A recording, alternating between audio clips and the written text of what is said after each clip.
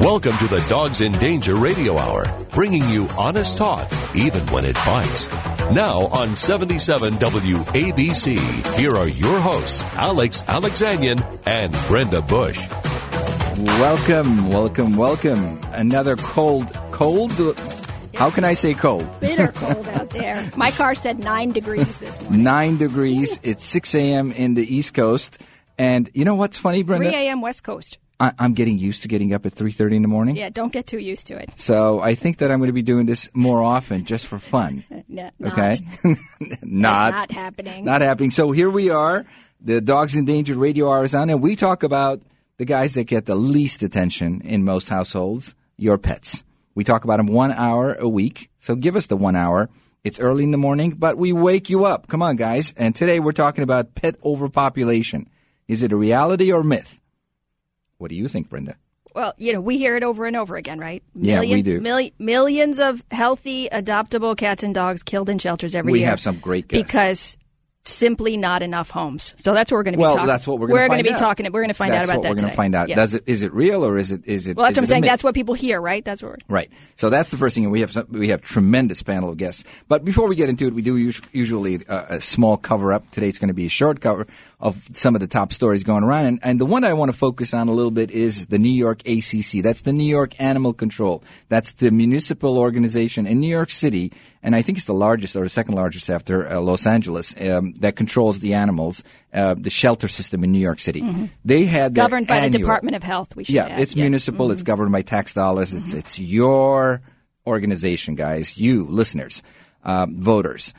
Anyway, they had their annual board meeting this week. This happens only once a year, and it was funny because this year the animal advocates were able to push them into videotaping it, the meeting itself, and actually you can find a link directly on our website to that videotape. And the last time this happened, they have a few videotapes up now. Yeah, they actually have most of the meeting. I think is up now. So the last time this happened, the old bunker mentality of New York ACC, they prohibited anybody from videotaping it. I think the advocates went to court and succeeded. So we have a tape. Well, I'm not sure they went to court, but they did argue their position that they should be allowed. They should be allowed to videotape it, which they did. So now we all of New Yorkers, have the opportunity to participate in that meeting, even if they couldn't go, which was a Tuesday at 10 o'clock in the morning when a lot of people are at work. So. Yeah. Well, the interesting thing about it, I want to mention about New York ACC, I'm going to get off the subject.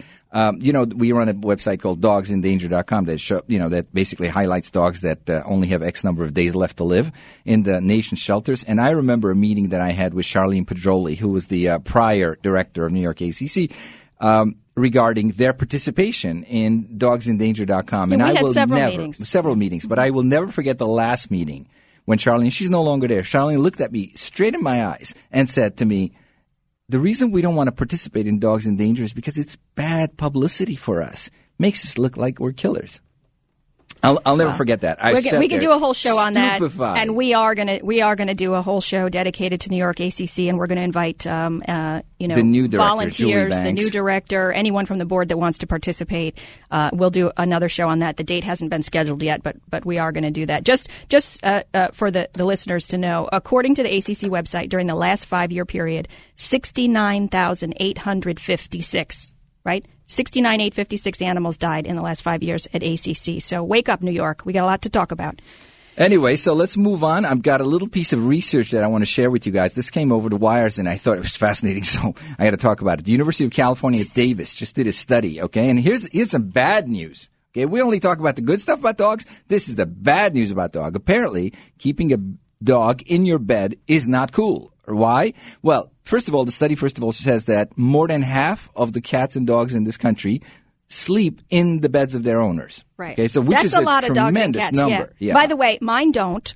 Just for the record. Right. That's my choice. And neither does mine. But a lot of people do let their pets sleep in their beds with them. A lot of people do. More than half. Which is an amazing number. So what this study was about was what happens when a dog or a cat sleeps with you. It says bed sharing, kissing, or licking between humans and pets puts people at risk. Exactly. And one of the risks that you have is the bubonic plague. I'm not doubting the study. If you're I'm not doubting the study, but seriously, how many cases of bubonic plague in the have US resulted as a result of sleeping with your pets? I don't know, but it's there, and somebody from the CDC I am only call the us, reporter, right? my friend. Yeah. Anyway, I think the more serious dangers in the U.S. is hookworms and roundworms. So the advice of University of California at Davis out of this research is don't let the dog into your Have bed. them sleep nearby on their own bed. Right. That's what they're recommending. They also say don't let the dog lick an open wound. I've done that. That's so gross. Be cool, you know? That's gross. And by the way, no fleas, no ticks. That's how all the stuff gets to you, is through the fleas and the ticks. You know what? You can catch some pretty nasty things sleeping with humans, too. So we all take risks, right? We can see who the crazy advocate amongst us is. Our phone lines are open. I don't know how many people we're going to be able to get to because we have some tremendous guests. The number is 1-800-848-WABC. That's again, 1-800-848-9222. Give us a call. Tell us what's on your mind. Tell us about your pet. Tell us how many days the pet's been sleeping with you and about the wounds and all sorts of fleas and stuff, okay? Tell us whatever is on your mind. We'll see if we can put you on the air. Yeah, we have got great guests lined up to talk about today's topic. One of them who's actually going to take the position for sure that overpopulation and the surplus of pets is a myth. So you have to hear his fascinating argument. He's very articulate, very intelligent man, and you won't want to miss that. Well, listen, there are 8 million cats and dogs that enter the shelters in this country each year. Did you get that number, guys? 8 million go in the door. Right. About 6 million come out the door, and 2 million go out the back door, meaning the dead door. Well, 2 million numbers. 2 million dogs. If you put cats in there, too, we're talking probably about 4 million a year. 4 million. Okay, so 8 million cats and dogs go in. Half of them come out the front door, half of them come out the back door. Roughly, yeah. These are all estimates. All right, so keep those numbers in mind because we have some tremendous guests. And with that thought, let's cut off the commercial, and when we come back, we'll introduce our first guest. I'm Brenda Bush, co-founder of Dogs in Danger. For those of us who live with these special creatures, we understand that they're so much more than just dogs. They're faithful companions to the end. They remind us every day that life is precious and brief, full of fleeting joys and missed opportunities. Each year in this country, millions of homeless dogs are killed in shelters. There is a better way, and Dogs in Danger is working to get us there. It's the last chance for these dogs. Dogs in Danger makes it personal, with names and faces of dogs on death row, and brings us all face to face with a painful reality. More than 45,000 dogs have been saved with the assistance of Dogs in Danger, but we still have a long way to go.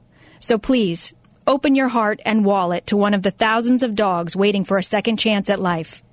Visit dogsindanger.com and click donate to help us stop the needless killing of our best friends. Do it now, before they run out of time.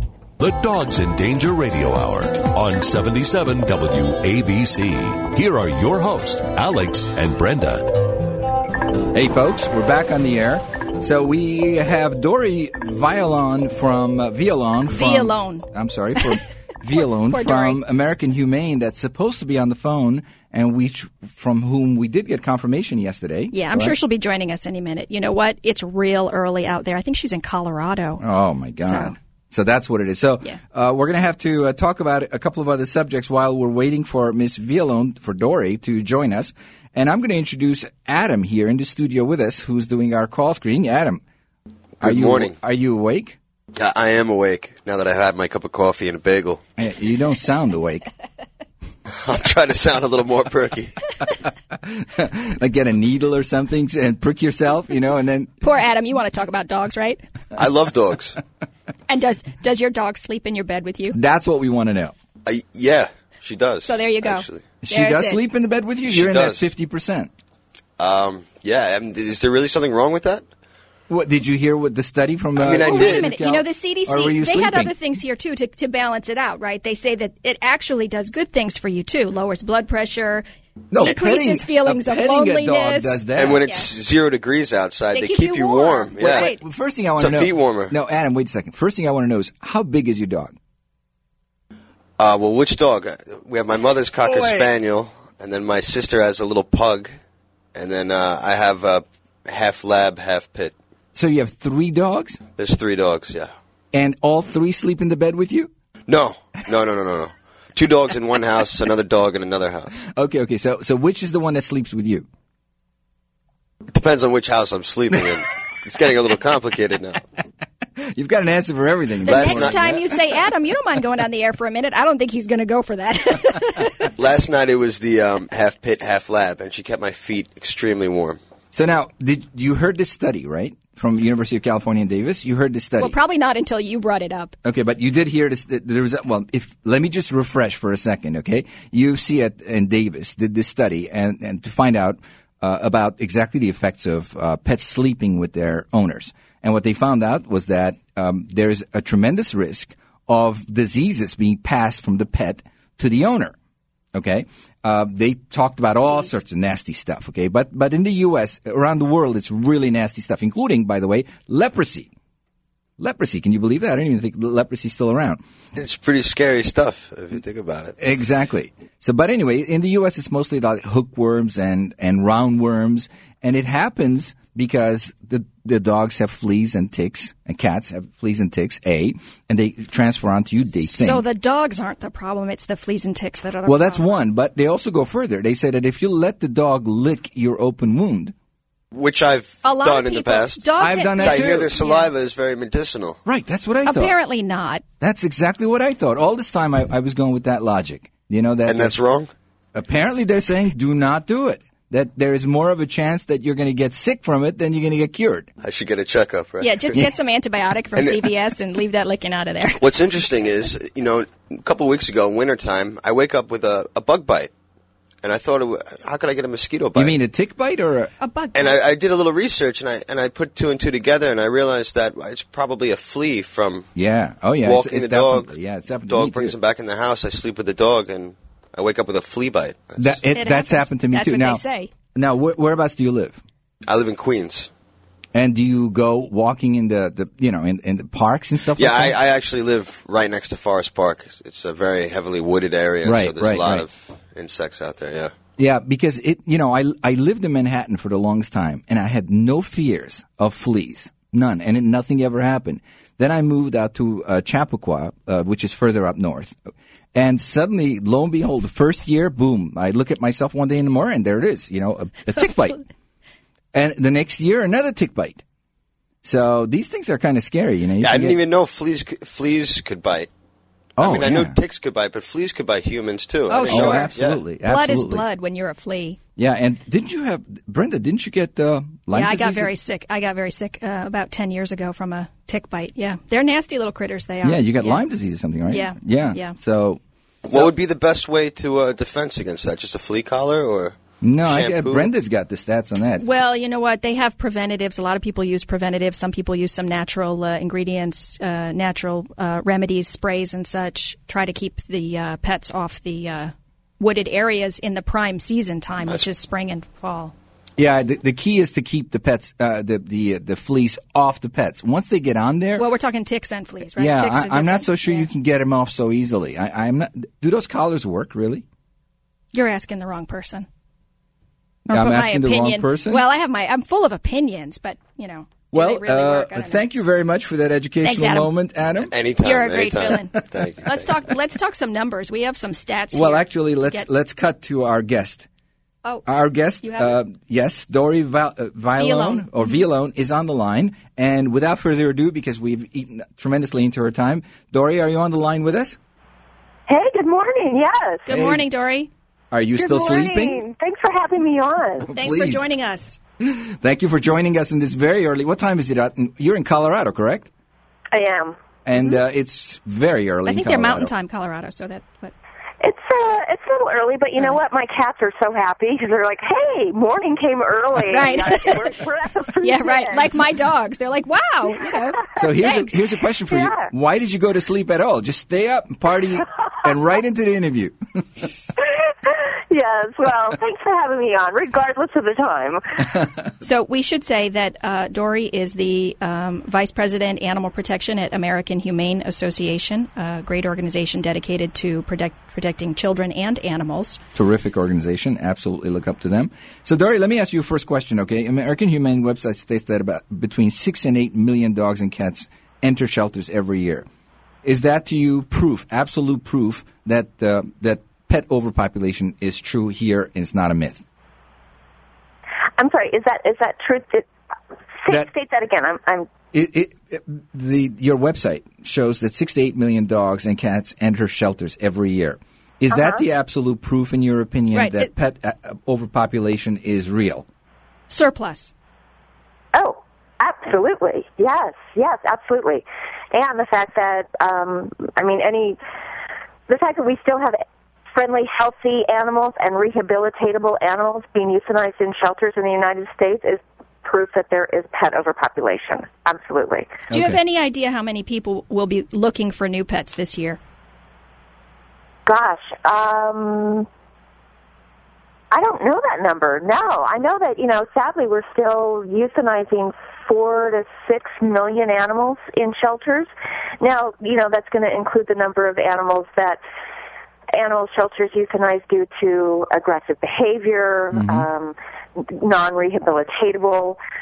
Someone told me recently that if every person in America right now adopted 8 animals, we would pick up the surplus of friendly, healthy animals that need to be adopted. But that means we'd have to do that every year.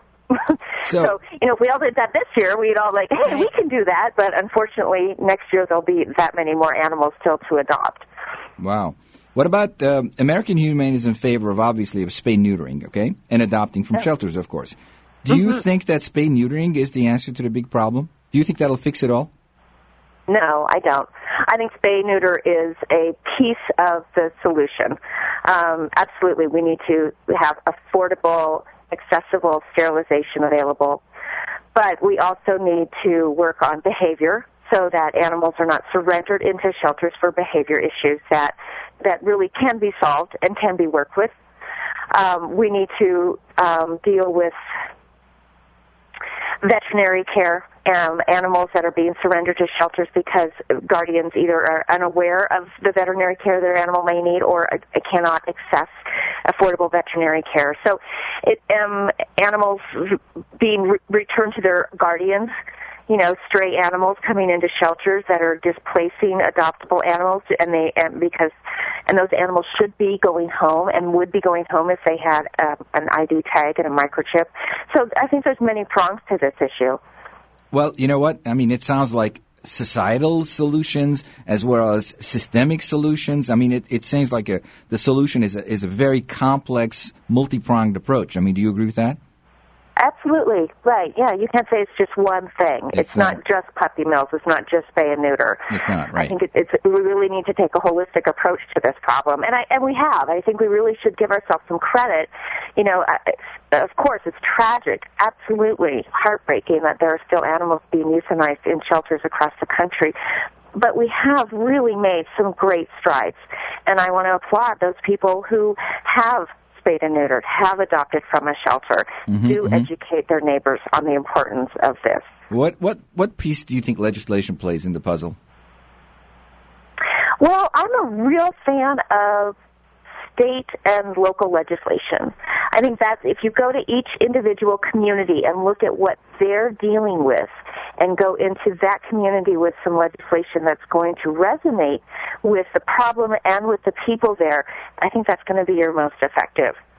So some legislation. Absolutely part of some legislation. Without it, can you accomplish this overpopulation issue, fix this overpopulation issue without any legislation? No, I think legislation is part of the history of pet overpopulation control, animal control, that laws that came up in the 50s that started dog licensing, that stopped animals from roaming at large. I think there's been some legislation at the core of dealing with this problem since the beginning. Right. Is there one source that you think if we could magically change it or shut it off would eliminate the homeless pet problem? One source? No, I don't think so. I really don't. I've been across the country working in shelters, directing shelters that are open door, that are limited admission, high volume, animal control, and animals come in that door from many different sources. Yeah. There's landlords that won't allow animals that people have to then give up. There's backyard breeders. There's that, oh my gosh, I didn't realize my cat could get pregnant at 5 months. Veterinarians sometimes can be misguided and telling people to, wait till that first heat. That still happens. Well, of course, we can't discount the good old puppy mills that are out there providing us with animals. So, no, I don't think there's just one source. Let me ask you this question, Dory. How much of the fault you think lies with shelter directors? I mean, after all, those are the generals sort of the local armies. Okay, so when the pets are turned into the shelter directors, at that point, it's their decision whether how they market the dog, what they do with the dog's life. If they market the dog, they kill the dog. Whatever they do, they keep him forever. Whatever they want to do, they become the generals of the dog's life. How much of the fault lies with them that we still today in 2011 will be euthanizing 4 million dogs and cats? Well, wouldn't it be great if we could point the finger at every shelter director in the country and say you're the reason that there's, you're the problem? But just as I've noted, there's many different factors that go into the fact that we have pet overpopulation. So it just isn't that simple. I think that anyone who takes on the role of a shelter director absolutely has the responsibility to make sure that they have a good strategic plan, that they are looking to reduce euthanasia, to increase rehabilitation, to use every resource that they can to find new resources. If they're a nonprofit director, to make sure that they have a good board of directors behind them with strong fiduciary responsibility and a strong commitment to their mission. But I think it's unfair to simply just point the finger and say shelter directors are the problem. I've been a shelter director. I admire so many shelter directors out there. I have met people who are working so hard in states where they're challenged with every turn, from political to financial, and yet they are doing absolutely whatever they can to save animals. So I tend to feel that, anybody who gets into this business, I'm giving you the benefit of the doubt. We are all trying to do the same thing. Right. So let me put the big question then. Staying on the subject of shelter directors. If you had to rate, you had to give a number to what you think the quality of the shelter directors out there in the U.S., and you had to do an average number from 0 being the worst to 10 being absolute brilliant geniuses, where would you rate them? Gosh, there's an estimated 5,000 animal shelters throughout the United States right now. I don't think that's a fair question. I would not want to just put a broad stroke across the entire shelter director. Why would it be any different than this question's for Alex. Why would it be any different than the general population of some being 1s and some being 10s? Well, no, clearly, but there is a median, right? You look for medians and when you have large numbers of anything, right? I mean, if you say there's 70 million taxpayers in the U.S., what's the average tax paid? Well, I'm quite certain our next guest will have an opinion on that issue, so we can talk more about that then. No, I had one more thing for Dory. Do we have time? Not really. How about? Really. Too bad. But sorry, Dory. I'll call you after the show. You know what? I'm willing to get up at 4:20 anytime you guys want, so just give me a call. Thank you very much for joining us today. We really appreciate it. And we'll be calling you every week at 4:20 to make sure that you're sticking by that promise. Awesome. Take care. We look forward to having you back. Thank you, Dory. Thanks, Dory. Thanks for all you do. Thank you again. When we first started thinking about dogs in danger, we had one overriding thought. Millions of innocent dogs were being killed in shelters each year in this country. And we realized there was no way for the public to know which dogs were going to die and when. That's when the light bulb went on. So we created dogsindanger.com, where every dog gets a last chance at life. The good public embraced the idea, and more than 45,000 dogs are alive today, bringing joy to families everywhere. In today's economy, it's hard for anyone to part with their money. But Dogs in Danger needs your help to keep saving lives. If you believe, like we do, that needless killing is morally wrong, then do something about it. Please go to dogsindanger.com and make a tax-deductible donation. Just $18 a month will help us continue our life-saving mission. Donate to dogsindanger.com and do something good for your soul. Gain a buddy, save a life. dogsindanger.com.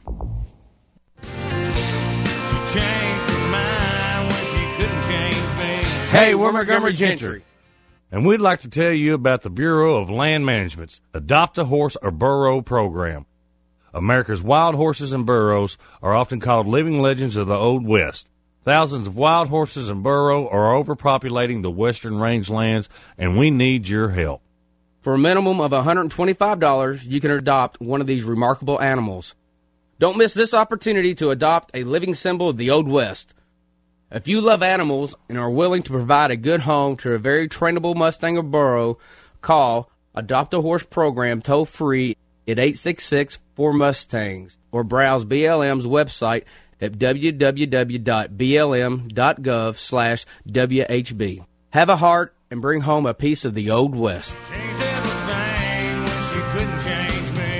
Throw your dog a bone. Let him listen to the Dogs in Danger Radio Hour on 77 WABC. Back to Alex and Brenda. Well, we're back on the air, and I'm going to be introducing our next guest. But before that, I think I'm going to adopt one of those Mustang Sallies that they talked about. You've got your hands full with dogs. I'm not sure about horses. I think you're right. And without further ado, I'm going to switch to our next guest. Nathan Winograd is an attorney. He's founder of the director of No Kill Advocacy Center. He's an author of several books, and we just basically call him a general, all-round big brain in this business. So, Mr. Big Brain, are you on? I'm on. I don't know how big a brain I'll have at 3:30 in the morning here, but I'll do my best. Good morning, Nathan. So what time did you wake up, Nathan? Oh, good middle of the night, Nathan. Thanks for joining us. I woke up at 3 a.m., but, when I have to wake up this early, I don't really ever get to sleep. I'm constantly looking over to see how much time I have left. Yeah, I'm burdened with that, too, which means I usually get up about 1 a.m. Yeah. Come on, Nathan. Come clean. You're a party animal. We know it. So Nathan, I'm going to start our interview by asking you the same question that I asked Dory and the last question that I asked Dory, which was if you had to give a median rating to shelter directors in the U.S., from 0 being worth a complete dummy to 10 being a genius, where would you rate them? Well, it's a good question, Alex, and I would rate them the same way we would rate people in any industry, and that is based on their performance. If we had, how do we rate the CEO that drove companies like AIG into the ground? Mm-hmm. We don't rate them very highly because, they were given a job to do and they failed to do it. And I think there's no reason we shouldn't do the same for people whose job it is to save the lives of animals. We also have a bottom line the way corporations have a bottom line. The difference is our bottom line is saving lives, and so it's much more valuable and much more important, particularly for the lives of the animals. So if I were to look at a shelter director, say, Bonnie Brown or Mitch Schneider in Reno, Nevada, who are taking in 7 times the number of animals per capita than they are in New York City, but saving 91%, I would give them an A. I would give them a very high grade. If I were to look at a shelter director, say in Dallas, Texas, who is taking in the same number of animals as Austin, Texas, down the street, but whereas Austin is saving 88% of the animals, they're only saving 27% of the animals, so putting 7 out of 10 of them to death, I would give them an F. And I think that's what we have to do is, in order to be fair, is to judge them on those performance. So you have an industry in sheltering where shelter directors, on average, fail 50% of the time, sometimes as high as 80% of the time, and sometimes as high as 90% of the time, and they should be judged accordingly. So you're saying it's not really an issue of the numbers coming into the shelters as many people would believe that it is? Well, I think that's absolutely correct, Brenda. I was listening to your last guest, and she made the statement that, in the American Humane Association's view, the fact that 6 to 8 million animals are coming into shelters every year and half of them are being killed is proof positive that there is an overpopulation problem, and therefore shelter directors have no choice but to kill. But you asked Alex the follow-up question, well, how many people are looking for animals? And the answer was, I don't know. And I think that is really the million-dollar question here.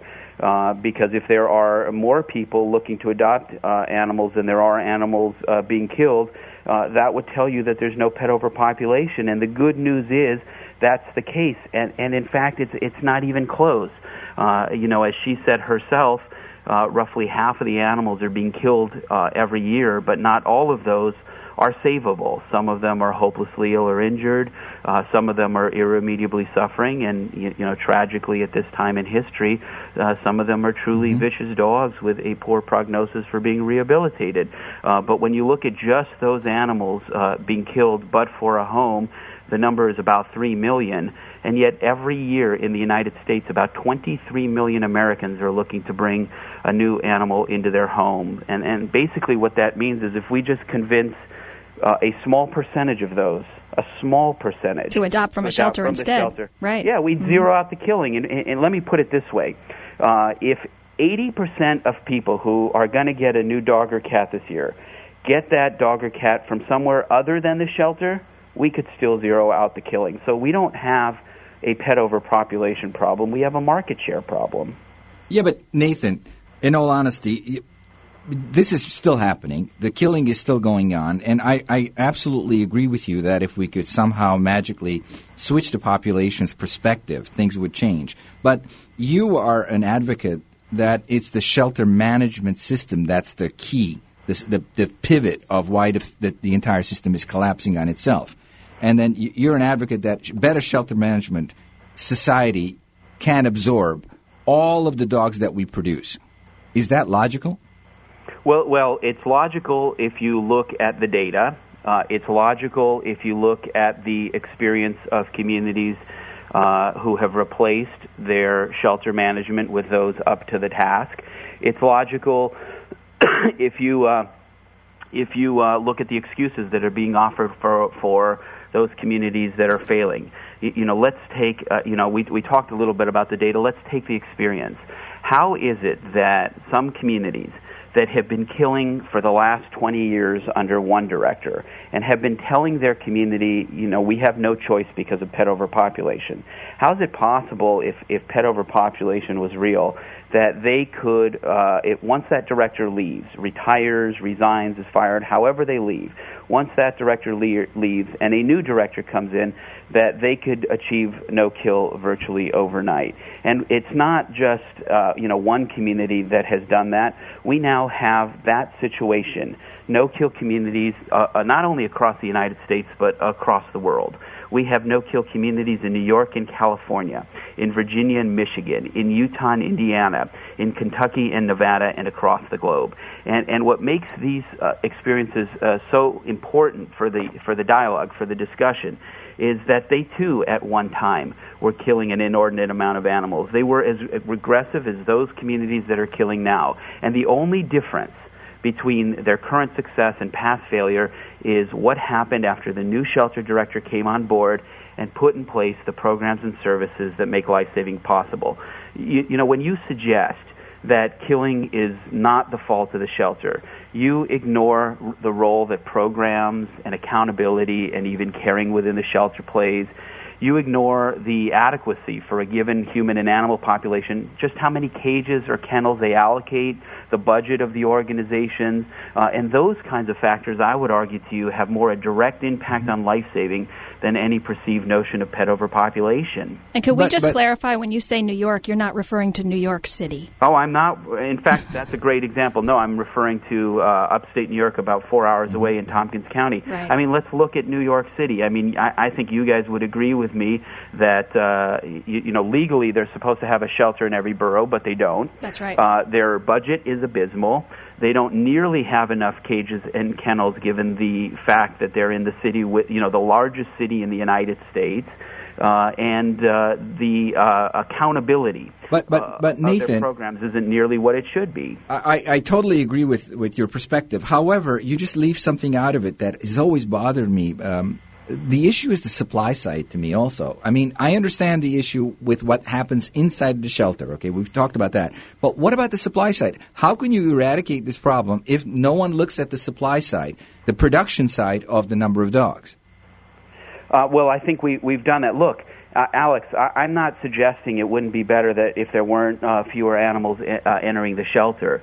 I think it would be. Well, the only thing I believe, and I think what the data and the experience shows, is that the story of the 8 million animals entering shelters doesn't need to be a tragedy. That doesn't mean we shouldn't close down puppy mills. That doesn't mean spay-neuter is not important. All those things are.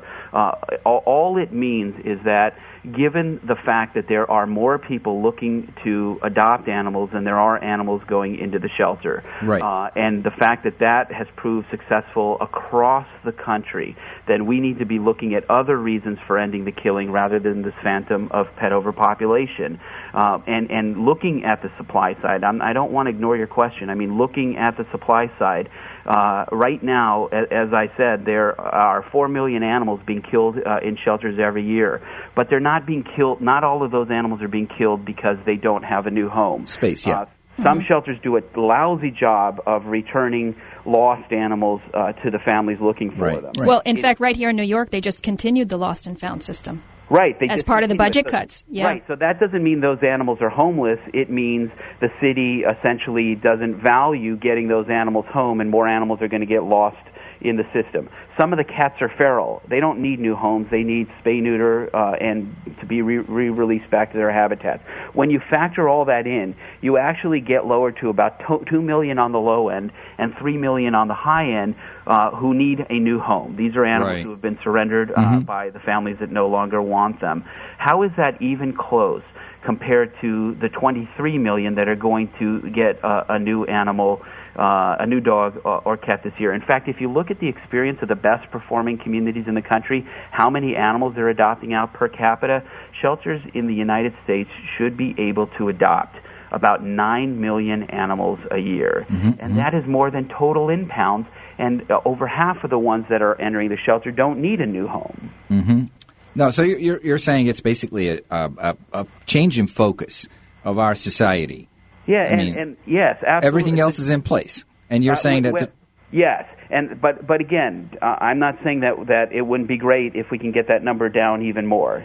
Through the supply control. Yeah, absolutely. Yeah, but all I'm saying to you is that it's not hopeless.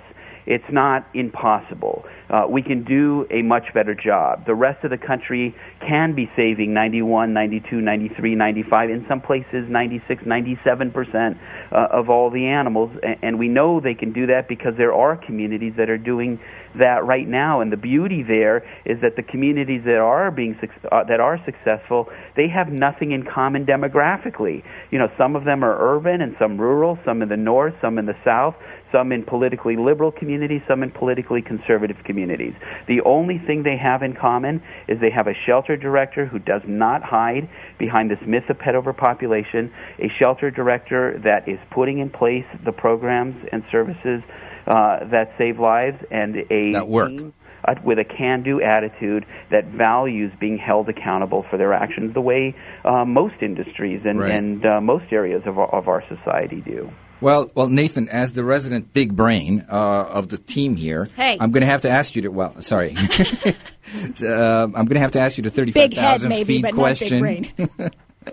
So in the middle of we have 10% unemployment, huge, tremendous loss of wealth through the economic crisis, housing values, hosts of serious economic problems that are afflicting the nation. Why is pet overpopulation as a problem important to our society? Why should we focus on something like this? I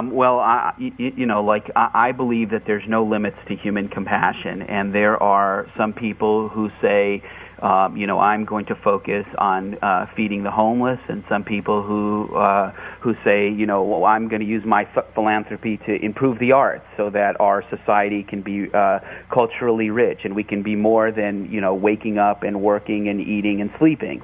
And some people say who say I'm going to use my time and my philanthropy and even society, that we're also going to improve the plight of dogs and cats and other animals in our society. And I think all of that makes living in this society not just tolerable or bearable; it makes it worthy. Well, wait a second. You just put pets and pet overpopulation issues on the same line as priorities as, for example, homelessness, medicine research, children's, relationships. I mean, you put them on the same importance line. Why did you do that? Well, I think we all have our own calculations. In my former life, I was a criminal prosecutor, and I spent my time trying to protect victims of crime. That is incredibly valuable, and I felt very good about doing that. I felt I was improving and making society a better place to live in and raise a family and live and breathe and die and work. I now feel that my time is best used saving the lives of animals, and we all have our own internal calculations of where, we have one life, and where we choose to put our focus and our energy should be up to each and every one of us. And my hope is that each and every one of us will find some area we're passionate about, and if we all did that, and if we were all free to do that without somebody else condemning us, saying, well, we should all be working on this one issue, I think we have a very diverse, rich, and beautiful, potentially beautiful society in which to live. And when our time here on Earth is done, we can all look back and be proud of the pieces that we brought to bear to make a greater whole. And if one is a compassionate person, these are not mutually exclusive. Right. You know why I went down this line of questioning, Nathan, right? I know, Alex, that's what people say all the time. That's what people say all the time. They write to us and say, why are you wasting your time on dogs? I mean, not the majority of people, but we do get those people. The typical thing is, why are you wasting your time and your money when there's children that are starving? Well, if you were to turn around and say, why did you buy that new couch or that BMW when the old one was perfectly adequate and when there's children starving, there would be a dead silence, because nobody questions the fact that we have the right to make our own choices with our own money, hopefully as long as it doesn't impact negatively other people. But when we say, well, I'm going to forego that couch or the new car, and I'm going to use the money to fund the local rescue group or the local no-kill shelter, all of a sudden people and that's why many of the animal advocates in the world are not wealthy individuals, because they're giving it all to the animals. Well, I'll tell you, Brenda, the people who say that are out of touch with American sentiment, because right now, giving to animal-related causes is the fastest-growing segment in American philanthropy. I totally agree with you. Because people love animals. And so, my feeling is if we all bring to bear our passions to improve society in whatever areas we deem important, then when we look at the collective whole, all those efforts, like I said, will create a very robust and diverse and rich and beautiful society to live, breathe, work, play, and die. And well, you know what? It is a beautiful time to be alive in some sense, because I completely agree with you that this, not the worldwide sentiment, really, especially in Britain and the United States, worldwide sentiment has definitely shifting more and more toward the softer issues.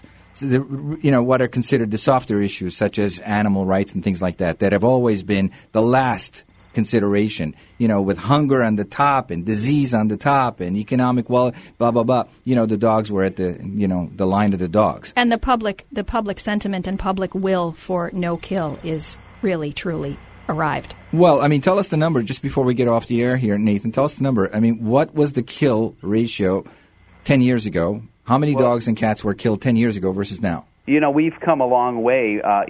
Back in the 1970s, we were killing somewhere in the neighborhood of 20 million animals, and now we're at 4 million on the high end. And if we just look at those animals who are being killed but for a home, you're talking about 2 to 3 million animals. And so we are well on our way to ending the killing of those animals who are medically aggressive, non-aggressive. Mm-hmm. And so that is the good news. But we still have some some ways to go, and we're doing better in some communities, better than others. So that's why our focus here at the No Kill Advocacy Center is to hold those poorly performing communities accountable by looking at the best performing communities and say, you should do as well as them. And if everyone did that, if everyone put in place those programs and services, we'd be a no-kill nation today, and that's news we should all celebrate and work very hard and strive toward. Well, you know what? The good news, Nathan, is that a lot more people are considering this an important enough issue to get involved, to vote, to give an ear. Whereas I think 10 years ago, no one would listen to these arguments. They would just, I remember your presentation. We certainly wouldn't be on WABC. That's yeah, for sure. I remember the first time I met you. I was at a presentation you were giving, and you were talking about the history of killing in the animal shelters. And you showed a slide of, in New York City's animal system, how they killed the dogs back in the late 1800s, early 1900s. And it was a slide of a bunch of guys on a boat. And you mentioned that the way they killed the animals in those days was they took the dogs out into the Hudson River or the East River. They threw the dogs overboard, and then a guy would stand there with a big baseball bat, and as the dogs came up for air, they would club them to death. And you had the slide up there. I remember the slide specifically, and I sat there stupefied, looking at the slide and going, is that a human being doing that? Or is that some alien that landed here? We've certainly come a long way, and really right now, Americans really, truly cherish and love their dogs and cats. That doesn't mean that there aren't some people who are irresponsible, but we're spending $50 billion a year on their care. We are giving hundreds of millions of dollars more to animal-related charities in need. Really, we need shelters and shelter directors that reflect rather than hinder those values. And you've got to be disappointed when you hear, the policymakers in New York City say we're going to cut the program to get lost dogs back to their families. How about the general telephone number for the public? That's right. Or we're going to get rid of phone numbers, make it more difficult to reach the shelter. We're not going to meet our legal obligations. It's so sad. It's so disappointing. It really is out of touch with American sentiment. And if we give the public the opportunity to hold those policymakers accountable, we will sweep them aside the way we swept aside those 19th century, dog slayers that you just talked about, Alex. You got it, buddy. We're going to have to get off the air right now because we're running out of time dramatically here. Nathan, thank you very much for being on the air. Thank you for waking up so early in the morning. Thanks for joining us, Nathan. Always my pleasure. Thank you so much. We'll be right back. I'm Brenda Bush, co-founder of Dogs in Danger. For those of us who live with these special creatures, we understand that they're so much more than just dogs. They're faithful companions to the end. They remind us every day that life is precious and brief, full of fleeting joys and missed opportunities. Each year in this country, millions of homeless dogs are killed in shelters. There is a better way, and Dogs in Danger is working to get us there.